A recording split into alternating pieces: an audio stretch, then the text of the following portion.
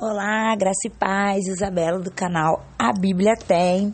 Bom, o podcast de hoje eu queria falar com vocês um tema chamado O processo é mais importante que o fim.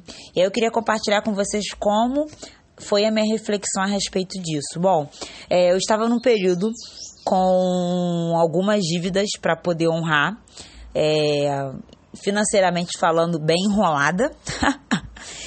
E eu estava orando a Deus incansavelmente para que Deus mudasse a minha situação financeira, para que Deus pudesse fazer o milagre, né? Para que eu pudesse honrar todas as dívidas.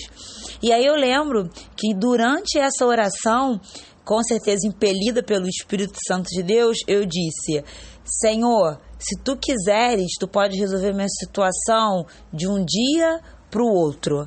Se tu quiseres, de repente, a manifestação, o milagre pode acontecer. E na mesma hora que eu falei isso, eu questionei e falei: Senhor, eu creio no teu poder. Se tu pode manifestar, por que não está acontecendo? E aí foi quando o Espírito Santo começou a falar comigo sobre o processo e o fim. E aí o Espírito Santo começou a falar no meu coração: você está focada, a sua oração é para que o problema seja resolvido. O teu foco está nisso.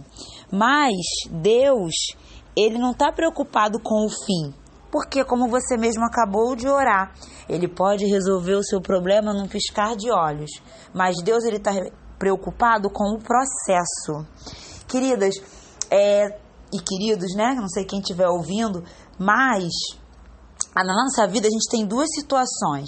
A gente tem algumas coisas que a gente vive que o próprio Deus causa aquela situação para te colocar em um momento de aprendizado, e a gente tem algumas situações que a gente vive que faz parte das circunstâncias da vida, como a própria palavra fala em Eclesiastes, né? Que a gente estamos à mercê a viver todas as coisas. Então, só que nas duas situações, Deus sempre vai aproveitar as oportunidades para nos instruir e nos ensinar.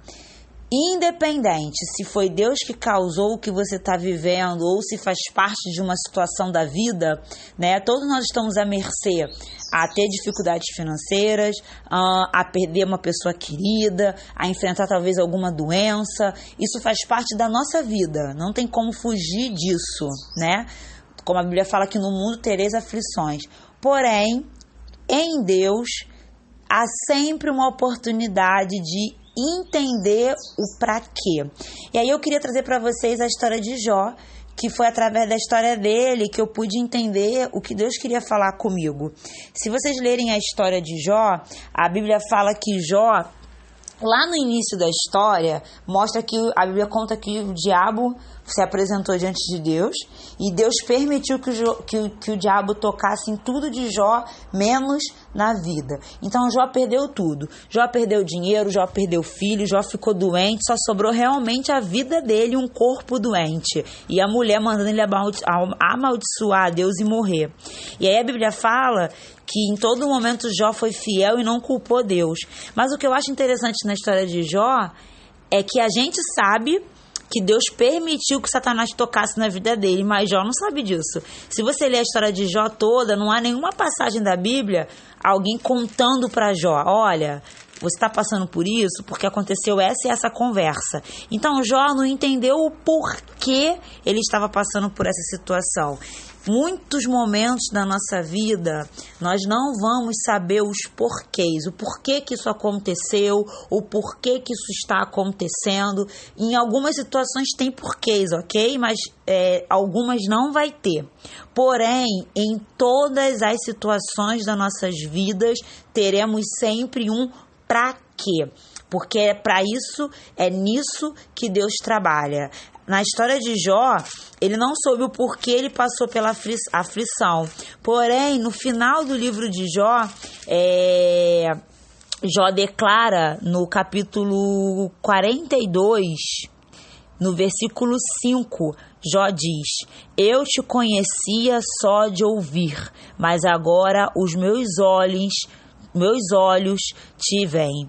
E aí eu entendo com essa passagem que Jó, depois de toda a tribulação que ele passou, serviu para que ele passasse a conhecer Deus mais profundamente. E aí eu não estou querendo dizer para você que todas nós temos que passar pelo que Jó passou para se aprofundar de Deus.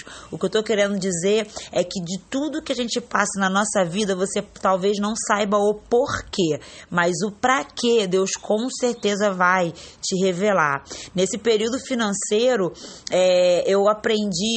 eu comecei a mudar a minha oração. Então, eu não orava só para que Deus resolvesse, mas eu comecei a orar para que Deus me revelasse o que Ele queria me ensinar, o que eu poderia aprender com essa tribulação, o que eu poderia amadurecer nesse processo que estava tão difícil para mim. E aí, nesse momento, eu comecei a aprender em Deus princípios que eu estava quebrando, coisas erradas que eu estava fazendo na área financeira, e depois eu quero fazer um vídeo para vocês falando sobre. Enfim, eu comecei a descobrir o que eu precisava melhorar.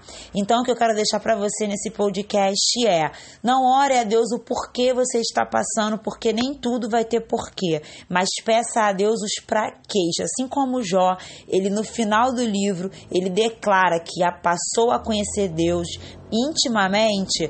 Toda a sua tribulação, Deus vai amadurecer algo em você, Deus vai melhorar algo na sua vida, Deus vai te ensinar alguma coisa.